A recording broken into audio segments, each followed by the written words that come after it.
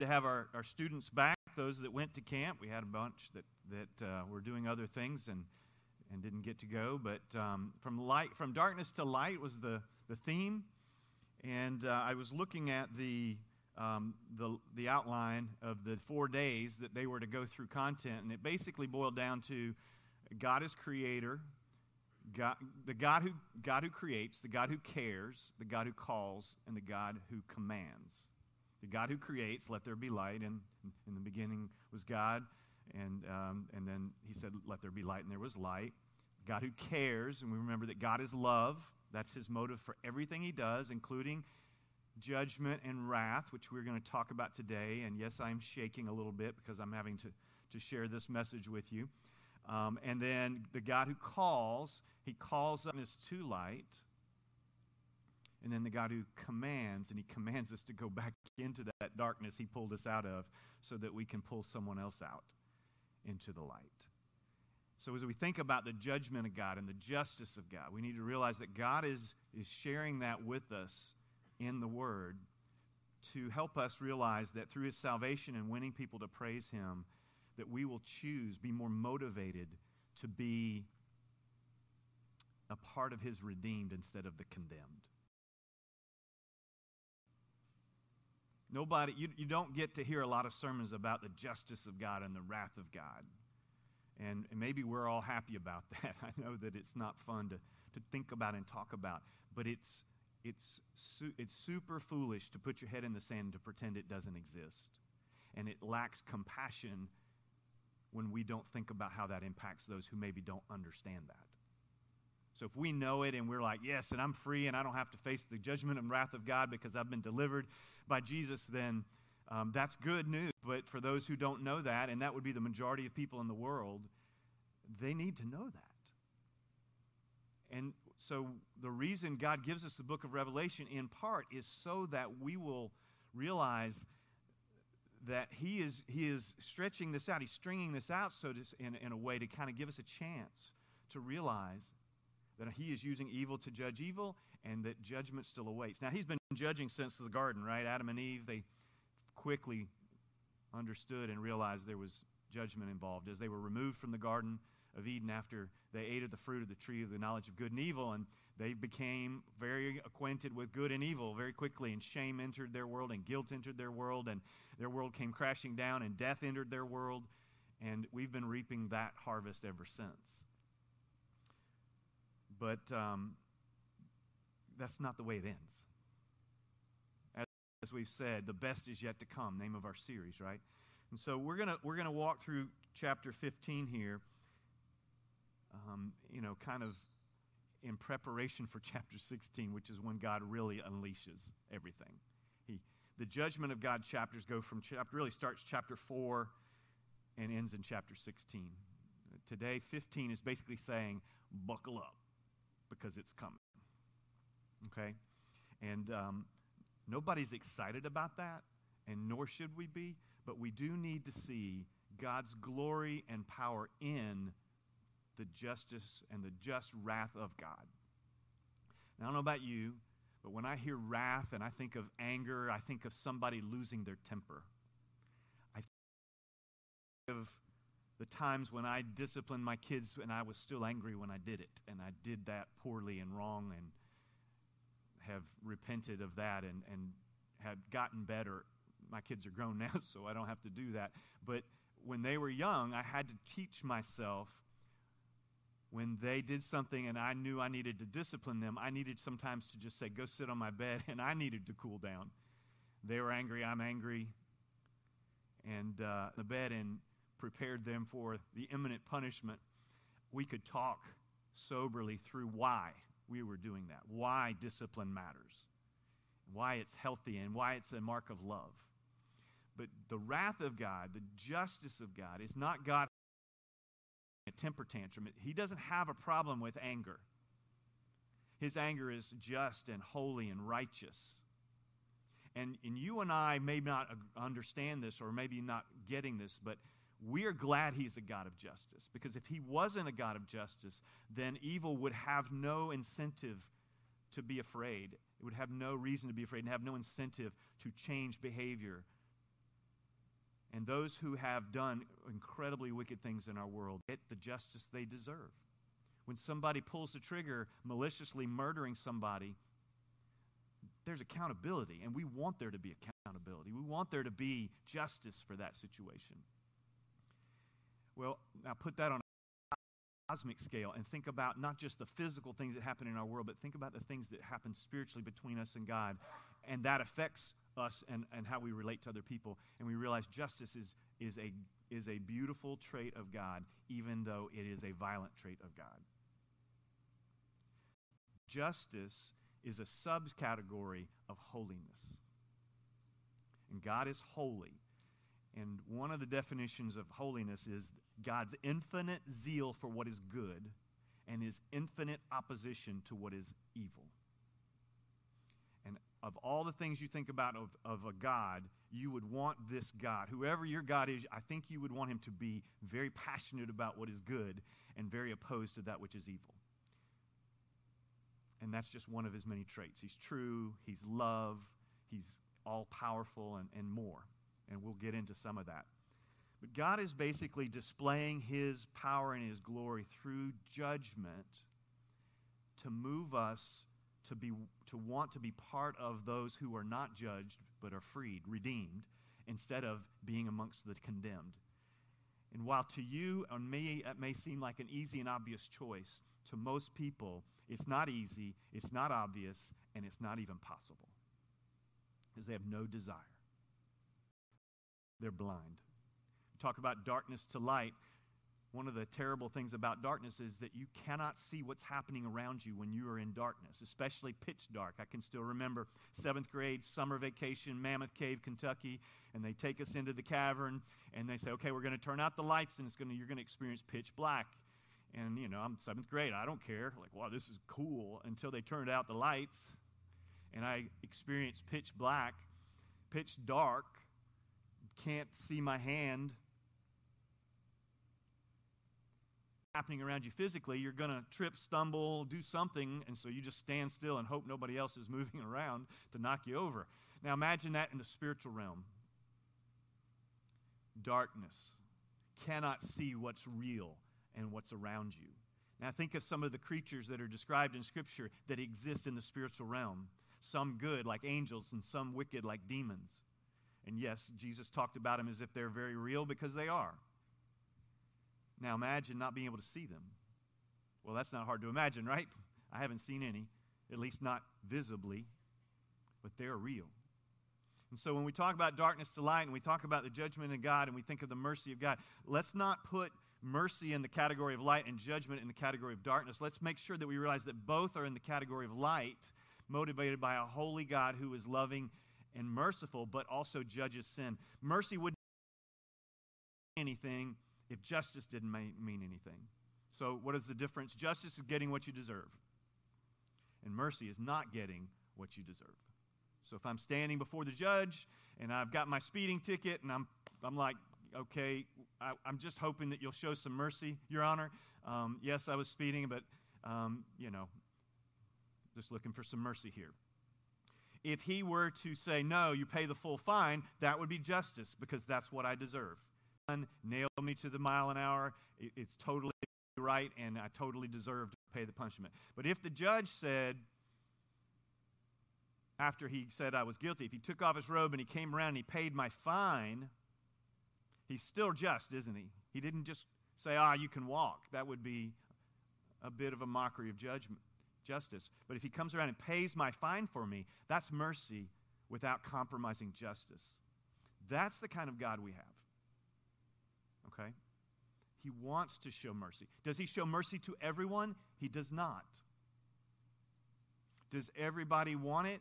Everybody wants mercy, but does everybody want God's mercy? They do not, because they resist him. And God says, and Jesus said it, narrow is the way that leads to life, and few will find it. Broad is the road that leads to destruction. And that is the group of people who know what people say about God, they just don't believe it. Or in some cases, they don't know. And we need to tell them. So as we read through this, I just want you to think about those things. Now, one other thing I want you to think about as we're going through this, at least one other thing. One other thing is this. So the question before us, and this has kind of been for me, this has been a revelation, no pun intended, that the book of Revelation is really a book of really incredible discipleship. And I never would have thought that. But it really is radical discipleship because it really puts in front of you two options, and it makes it very, very clear there's two choices, and there's not a middle road here. There's no room for a middle road. You're either for God or against God. You're either for what he stands for or you're against what he stands for the kingdom of light or for the kingdom of darkness. So the question isn't, will I be a disciple? The question is, whose disciple will I be? Because we're all following somebody. We're all following somebody.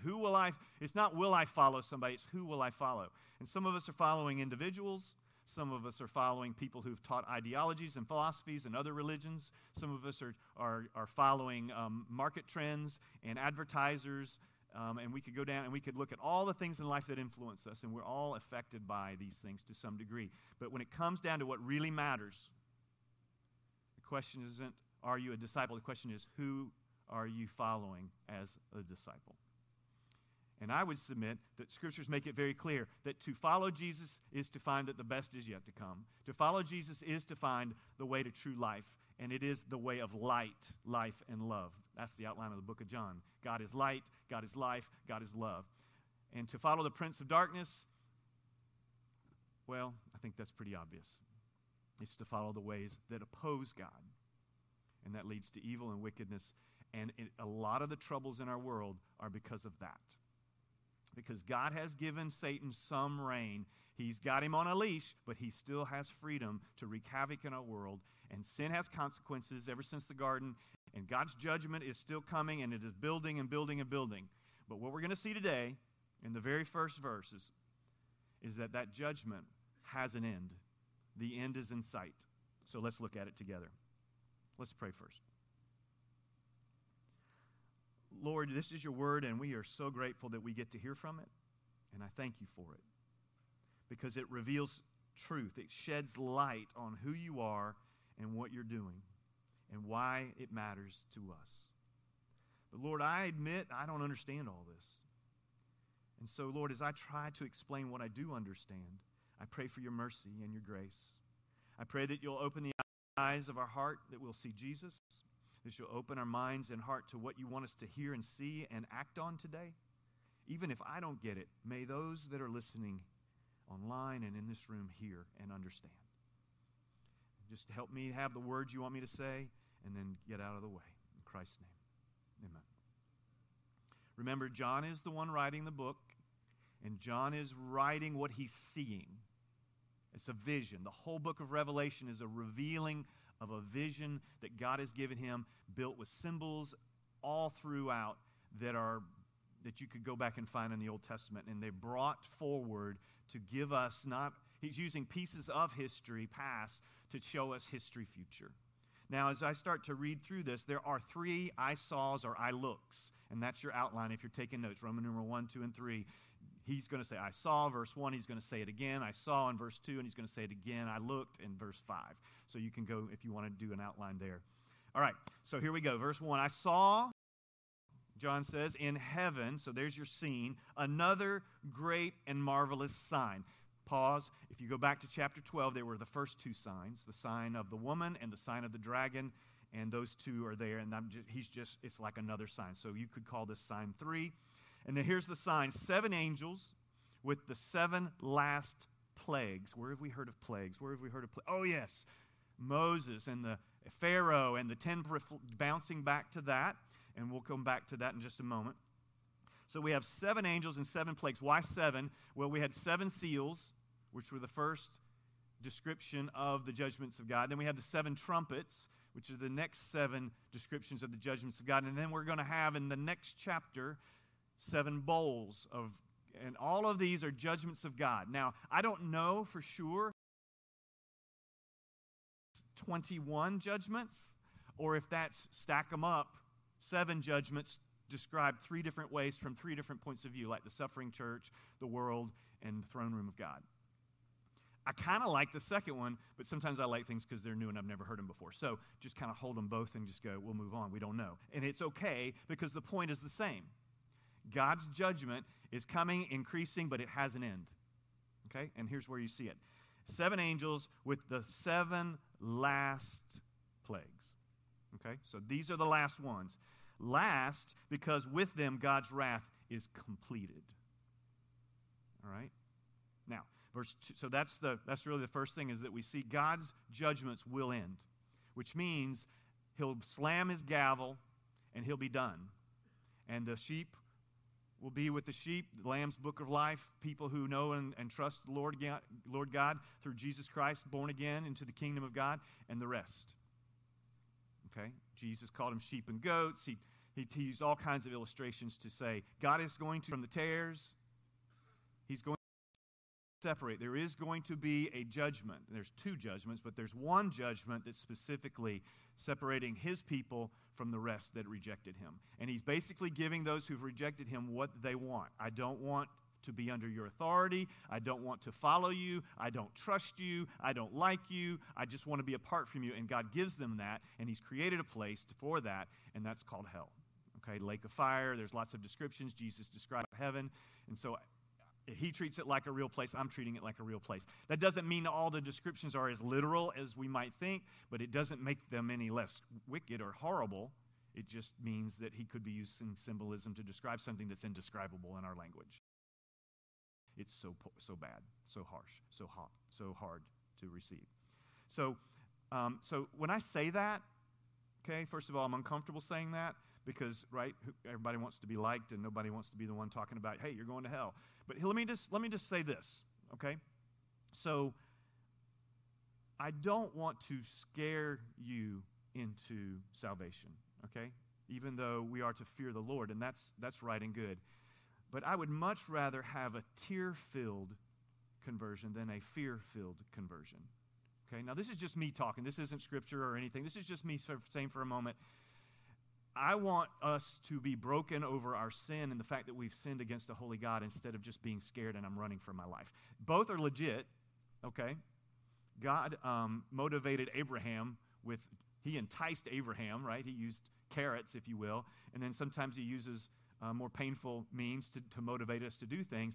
But maybe a combination is healthy, a fear-filled convert, but a tear-filled convert. In other words, we break God's heart when we've sinned.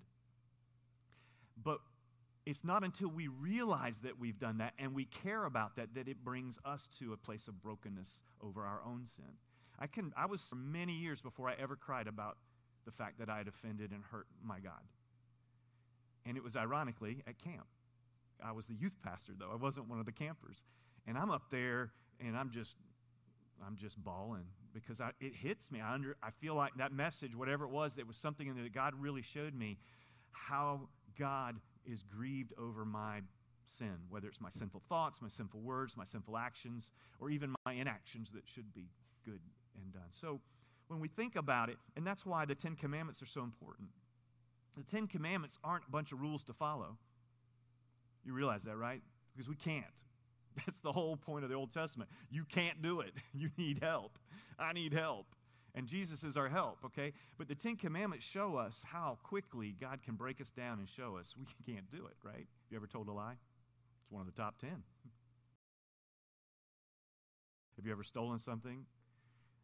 Think supply cabinet at work. Doesn't take much money to say I stole something, right? Think MP3 download that's not yours, right? Well, I can do it. That doesn't make it right. So, see, it doesn't take long to find out that we're a thief and a liar. You ever committed adultery or had any other kind of sexual sin? Well, no, I'm good. I think I'm good on that. Ever lusted after an image? Billboard? Sports Illustrated swimsuit issue? Anyone? Right? Then you committed lust in your heart. And Jesus says that's adultery right here. And the only thing stopping you is opportunity. So now we're adultering, thieving, 3 of the top 10. So you see how quickly the 10 Commandments breaks us down and helps us see I'm a sinner in need of grace. I'm a sinner in need of mercy. And I need Jesus because he's the only source of true grace and mercy. You see that? Because God is just and he will punish sin. Now here's the good news.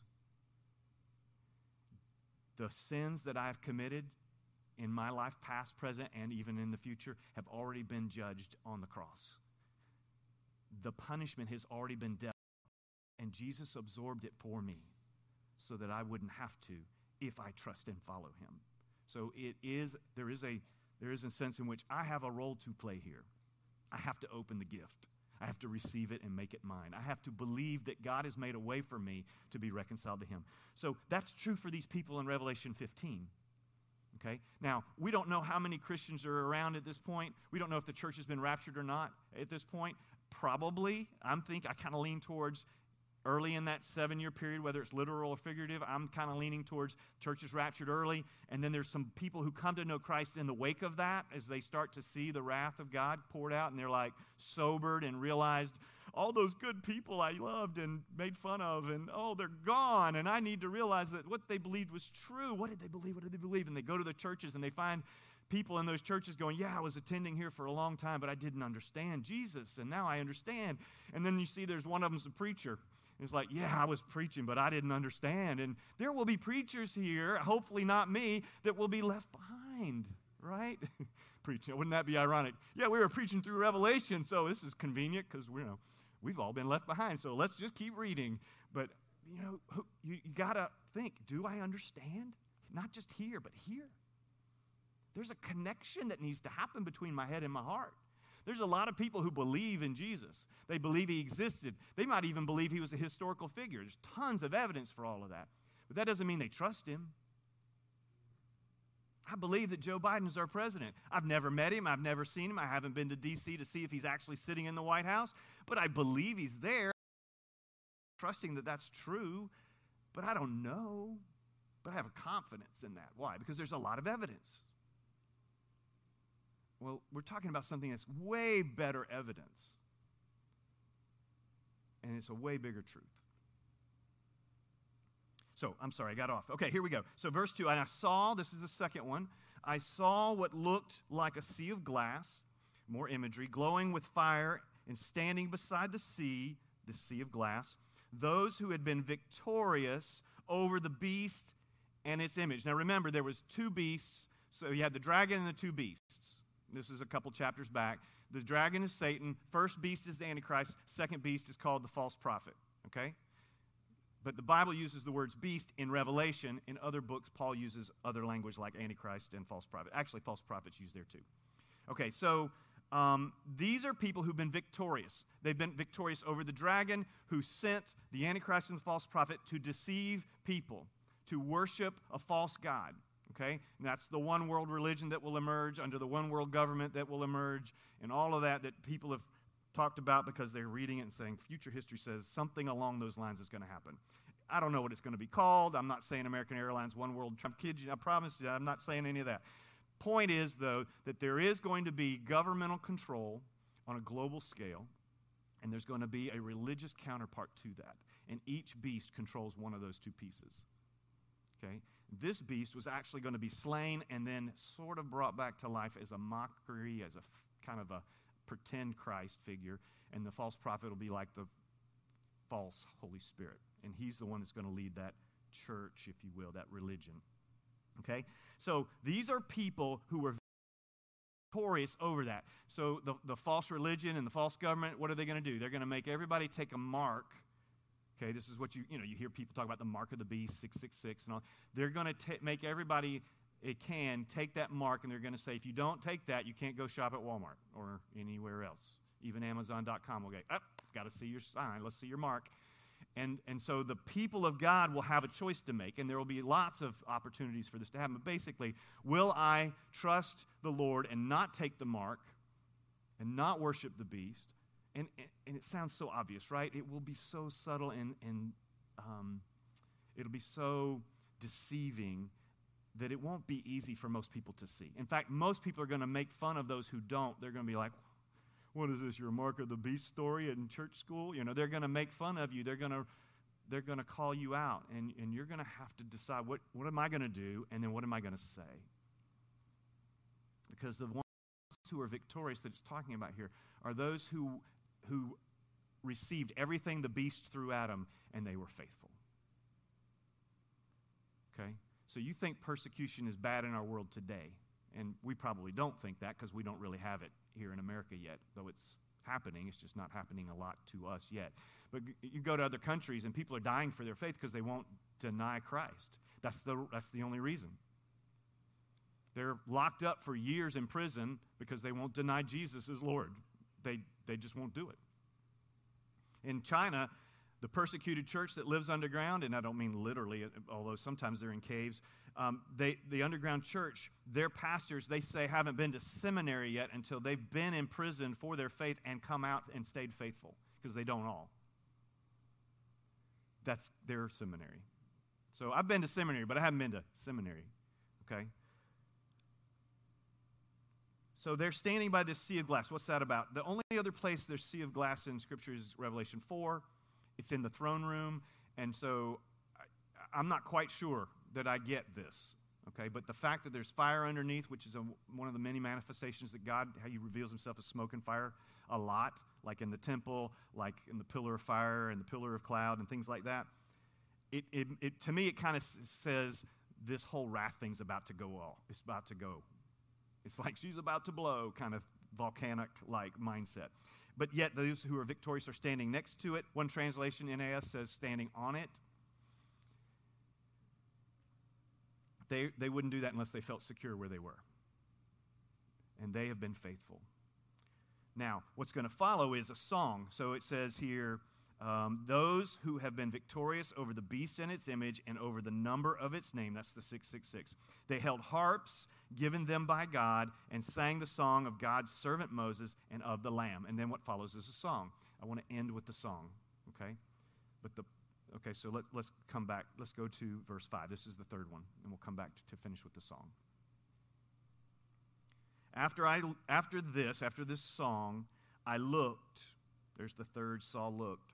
And I saw in heaven the temple, so we're looking at heaven still, this heavenly vision, that is the tabernacle of the covenant law. Think Old Testament, think Israel marching for 40 years through towards the promised land, but in the wilderness.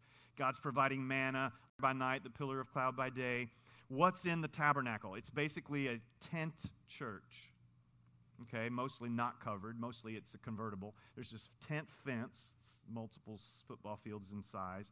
And in the small 30 by 60 tented area, we have the Holy of Holies and the most holy place, which is where the Ark of the Covenant is, which represents the presence of God. And what is in that chest? One of the things in that chest are the covenant, the Ten Commandments, chiseled on stone, which we talked about already, right?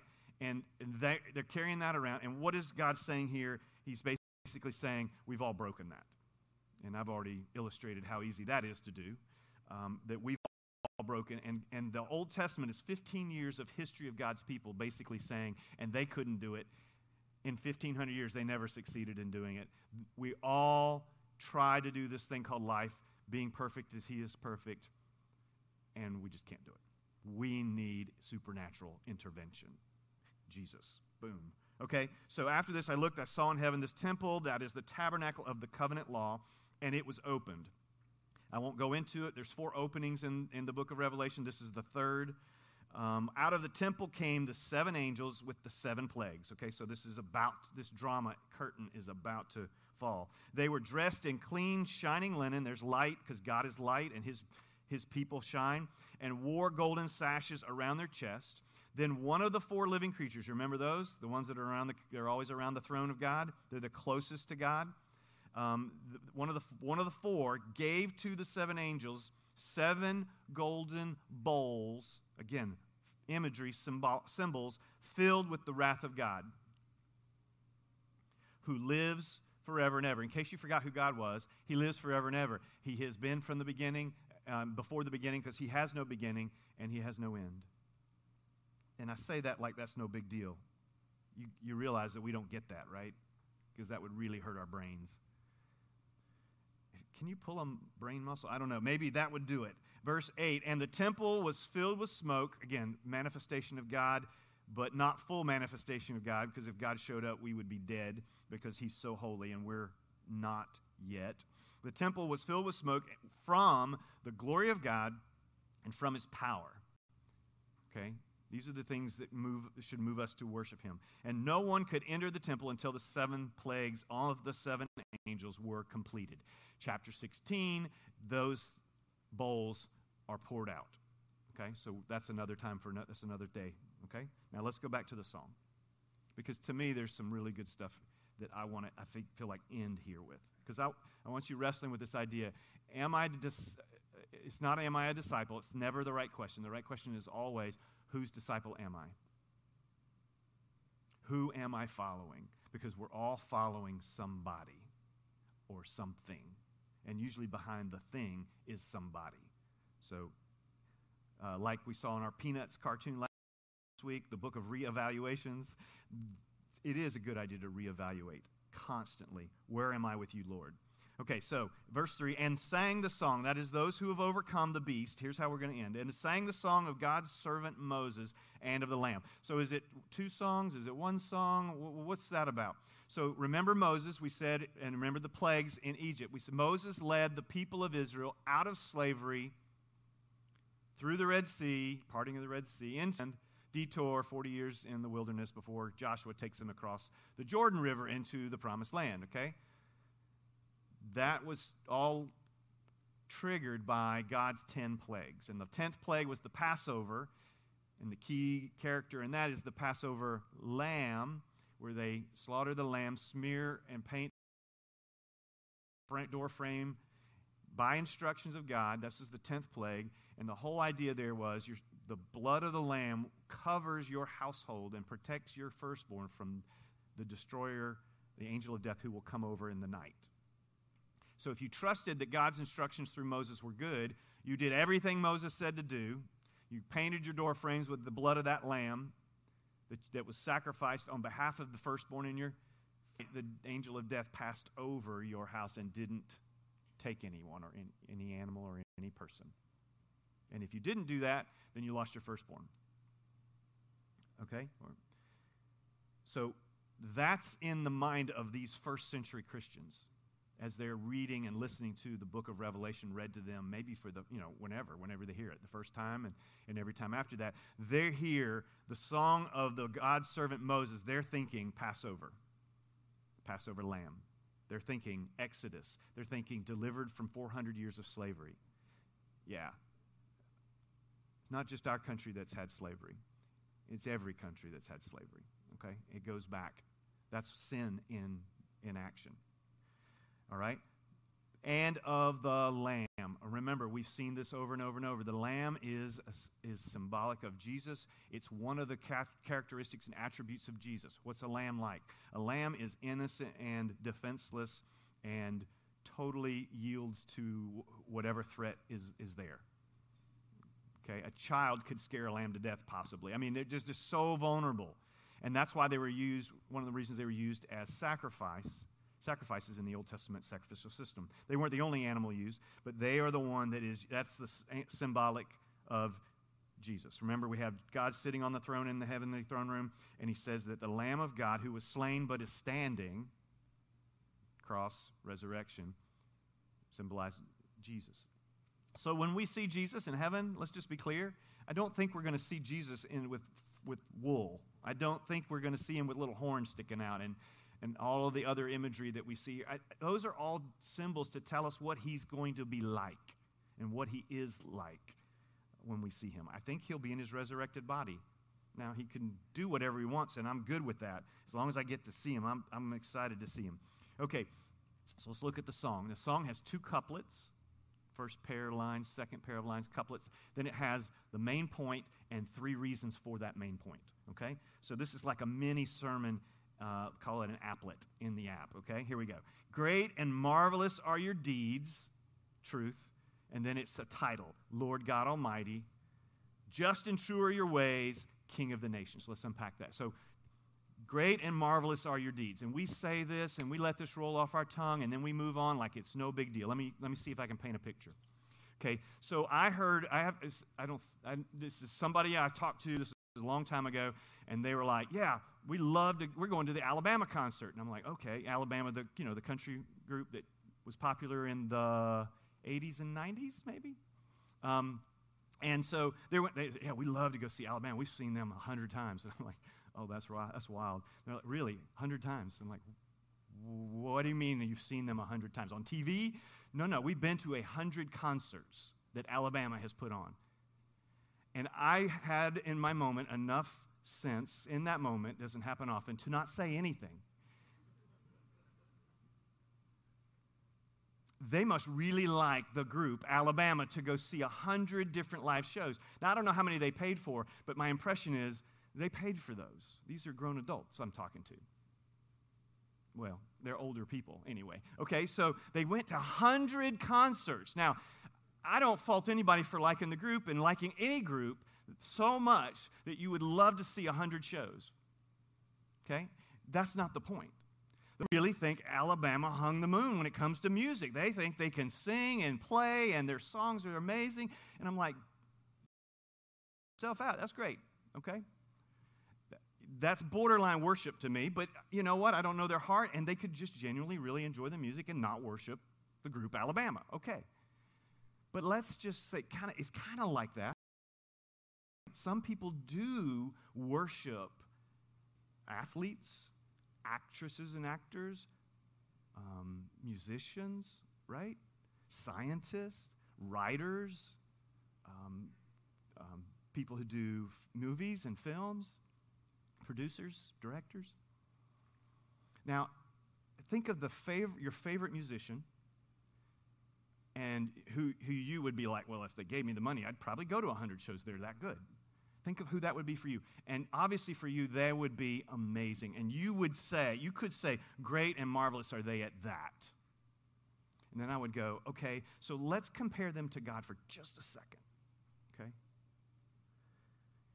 They created the lyrics and the music, and they put it together in such a way that there's melody and maybe harmony, and there's all these different parts instrumentally, and they can play it forwards and backwards because they've played it a zillion times, and they've recorded different versions, and they've mastered those songs, and they're masters of those songs. No one plays them better.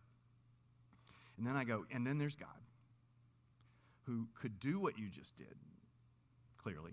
He blessed them with the ability to do that. Plus, God had to invent music, ears, vocal cords, music theory. You see where I'm going with that, right? He didn't just come and say, let's make something. He said, I gotta make the stuff to make this. He made it from scratch. So when you see great and marvelous are your deeds, let's remember who we're talking about. Let's don't just blow by these verses. This is why we don't worship deeply. This is why we can sing a song of how great God is with our hands in our pocket and be unmoved visually. I'm not saying the person's not moved. I'm just saying, how do you do that? It's all I can do not to be embarrassing myself up here sometimes, because these songs and our songs are even so far short. And that's just one example. Great and marvelous are your deeds, Lord God Almighty. Lord means master. God, there is no other. Almighty means all-powerful, omnipotent. That means there's no one stronger, and it's not even close for second place. Second couplet, just and true are your ways. This describes God. Just and true are your ways. Okay, now think about that. We're talking about the wrath of God. This makes us uncomfortable because we think sometimes maybe God's wrath is not justified. It's not rooted in truth. It's not fair. That's how we say it. God's not fair. That's too much punishment for the crime. That's where I usually fall. I'm like, come on, God, that's a little strong there. I mean, and I'm talking about stories in Scripture. and I'm always wrong. Because when we sin, we underestimate how bad that is in the eyes of the one who created us from scratch to live a perfect life that would lead to joy, happiness, and all the things that we really crave, that we undermine because of our actions and our attitudes and our beliefs. He is just and true. That means he's trustworthy, right? Think of the people you trust the most. They are people that you rely on because you believe they tell the truth more often than not. Well, here's someone who always tells the truth. In fact, in Titus, the book of Titus, it says that God cannot lie. So if you want to do a little bar joke, not that I'm encouraging you to go to the bar, but if you get in the bar and you need to come up with a joke, you can say, hey, I got one for you. I can tell you something that God cannot do, and it's in the Bible. And they're like, no, God can do whatever he wants, right? He can't lie. It says it. I can't remember the reference. So if you know it, shout it out. It's Titus. Yeah, I don't remember either. God cannot lie. It's first chapter. All right. So he's just and true. And then it says his title again, King of the Nations. Not King of a nation. King of the nations. King of the globe. And you could just go to the universe. And you go, well, what about the Martians? Well, if you think they're Martians, then he's king over them too. I'm okay with that. Martians landing on our planet will not change my theology one bit. God is still king. Okay?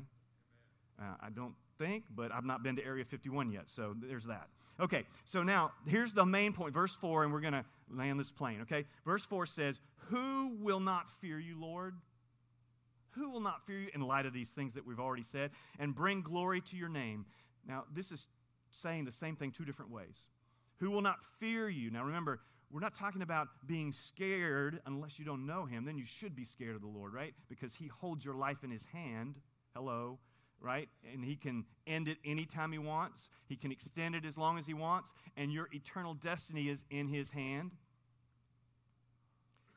But fear is more than being afraid. It's like respect and awe, okay? It's kind of what runs through me whenever blue lights go. Like, I pull over, whether it's me or not, and I'm like, okay, all right, it's going to be okay. You know. Because usually I'm doing something wrong, and I know I'm guilty, and it's just a matter of saying, yes, sir, thank you for the ticket, sir. So grateful, because that's kind of what I deserve.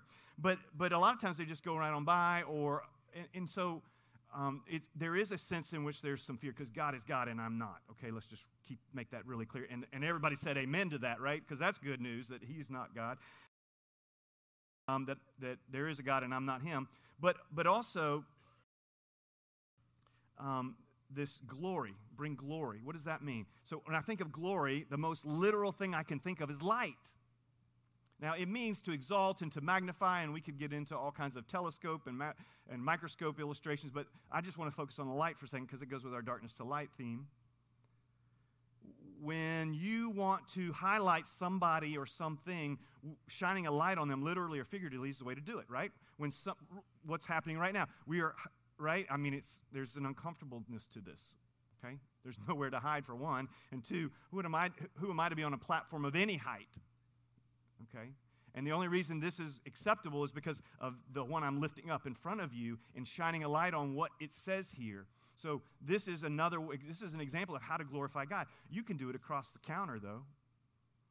You can now do it across the table at Chick-fil-A because some of them are open now, eh? How about that? Dining halls are opening up. That's right. I was in 2 different ones this week. First time in over a year. I can shine a light on across the table with somebody else. I can turn my Bible around, or I can just talk to them and point them to Jesus. Okay, so who will not do that? And this is the song of the victorious, the ones who have been tempted to not do that and have been faithful. Right? Don't you want to hear good and well done, good and faithful servant at the end of the day? These folks all will. And we in Christ are part of that. So maybe you're like me. I heard this story this week. It fits here. Maybe you're like me and you're going, well, maybe if I'm in a situation where I've got a gun pointed at me and somebody's asking me basically, do you believe in God? Cassie Bernal, right? Columbine High School. You remember back then, 20 years ago? And she said yes. That's the name of her book. She said yes when the gunman, one of her fellow students who knew her and knew she believed in God, shot her and killed her. She was a martyr for Christ, a witness with her life. That's what martyr means, a witness with your life. A Christian martyr is one who does that for Christ. And she did that. So Corrie ten Boom asks her dad one day, do that when my time comes, if I'm going to be able to say yes with the gun pointed at me, so to speak. And her father said, well, and I don't know if she was a little girl when she asked this question. That's the impression I got. And he says, when do I give you the train ticket when it's time for you to go ride the train? Do I give it to you 3 weeks in advance? And she says, no. He says, right, I give it to you right before you get on the train. God's strength to do what is right comes just in time for you to need it. So that's That gives me faith and confidence. I don't have to worry about, will I say yes and be faithful, or will I deny Christ? He will give me what I need to do it. I still have to do it. He won't do it for me, but he will give me what I need to say yes, and he will give it to you too. You know, when in first century, the Christian documents that we can find of the early church, they say that when people died for their faith as a martyr, the documents say they called it their victory day, their day of victory, because they finished and did not betray Christ. They were faithful to the end, and they won. That's what this is talking about, those who are victorious over the beast and its image, over everything the beast.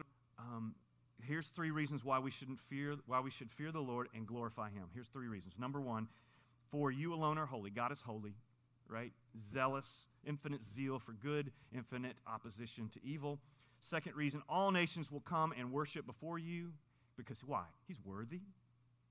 And that's what worship does. It says, I'm going to shine a spotlight on you. I'm going to exalt you. It's what we are doing overtly when we sing songs.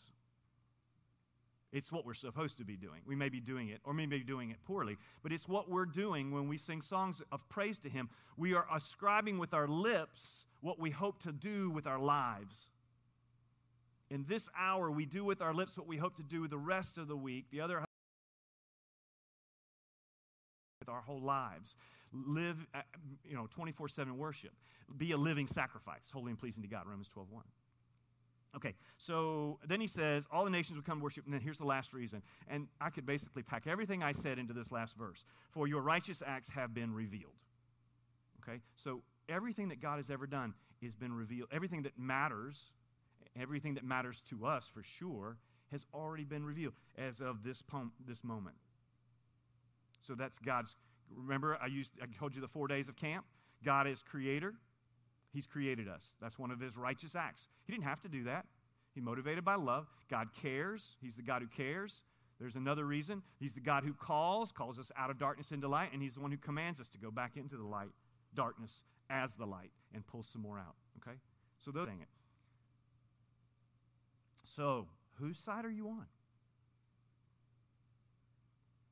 Whose disciple are you? Who are you following? Judgment in future history is coming. And statistically, most Americans will fall under the judgment and wrath of God instead of the mercy of God. The majority of Americans, whose names are not written in the book of life, and the youngest generations have the smallest percentage whose names are written in the book. And statistically, people who trust Christ, 80% of them do it by the age of 18. After that, very few find the Lord because their hearts get hard and crusty and they're just not receptive. So, hello, children, teens, college students, right? Especially, but it's true for all of us. We all stand before God one day. He is God. We're not. Are you ready to meet him? Whose side are you on? Let's pray.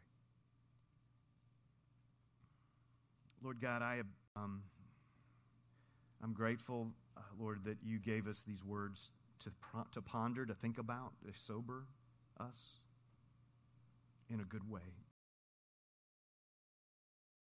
Because they cause us to realize life is precious and the future is real, eternal, and our decisions here have implications on where we end up and how that plays out. God, your book is very clear on who you are and what you're like. For those who will take the time to read it and think about it, they will have and be equipped to make the decision that is in their best interest. Many in this room have done that. Many of those watching online have done this. And I'm grateful that they realize that God created them, that God cares for them, and that God has called them from darkness to light. But Lord, not following your commands to love God with all our heart, soul, mind, and strength, and to not love our neighbor as ourselves. We're not doing that, and it is why our country and is why our world continues to slide away from you. We are relying on worldly powers to accomplish what can only be accomplished through spiritual power. We need to quit looking to princes and politicians and start looking at the Prince of Peace as our hope.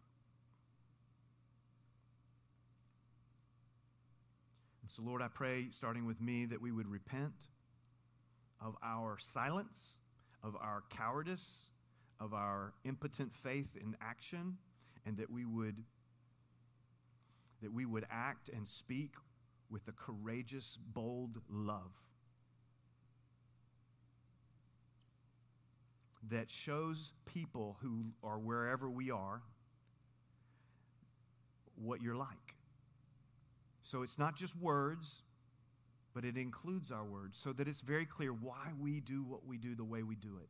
Why we should, when many would show justice and want justice. Why we don't rely on the powers of this world to accomplish what only your power can accomplish. That's so hard, God. It's so far out of the box. Lord, it's not out of your box. It's not out of your word. And Lord, I pray that we would fall in love with you and your word again, maybe for the first time, but again if we have in the past, and that it would be seen in our words and our attitudes and our actions. And we know that when we do that, it changes lives. And that's what we ask for, change lives, transformation in us and through us. And so we ask you, God, to get us on our knees, to cause us to call out to you in repentance and faith, for getting ourselves where we need to be so that we can then lead others to do the same.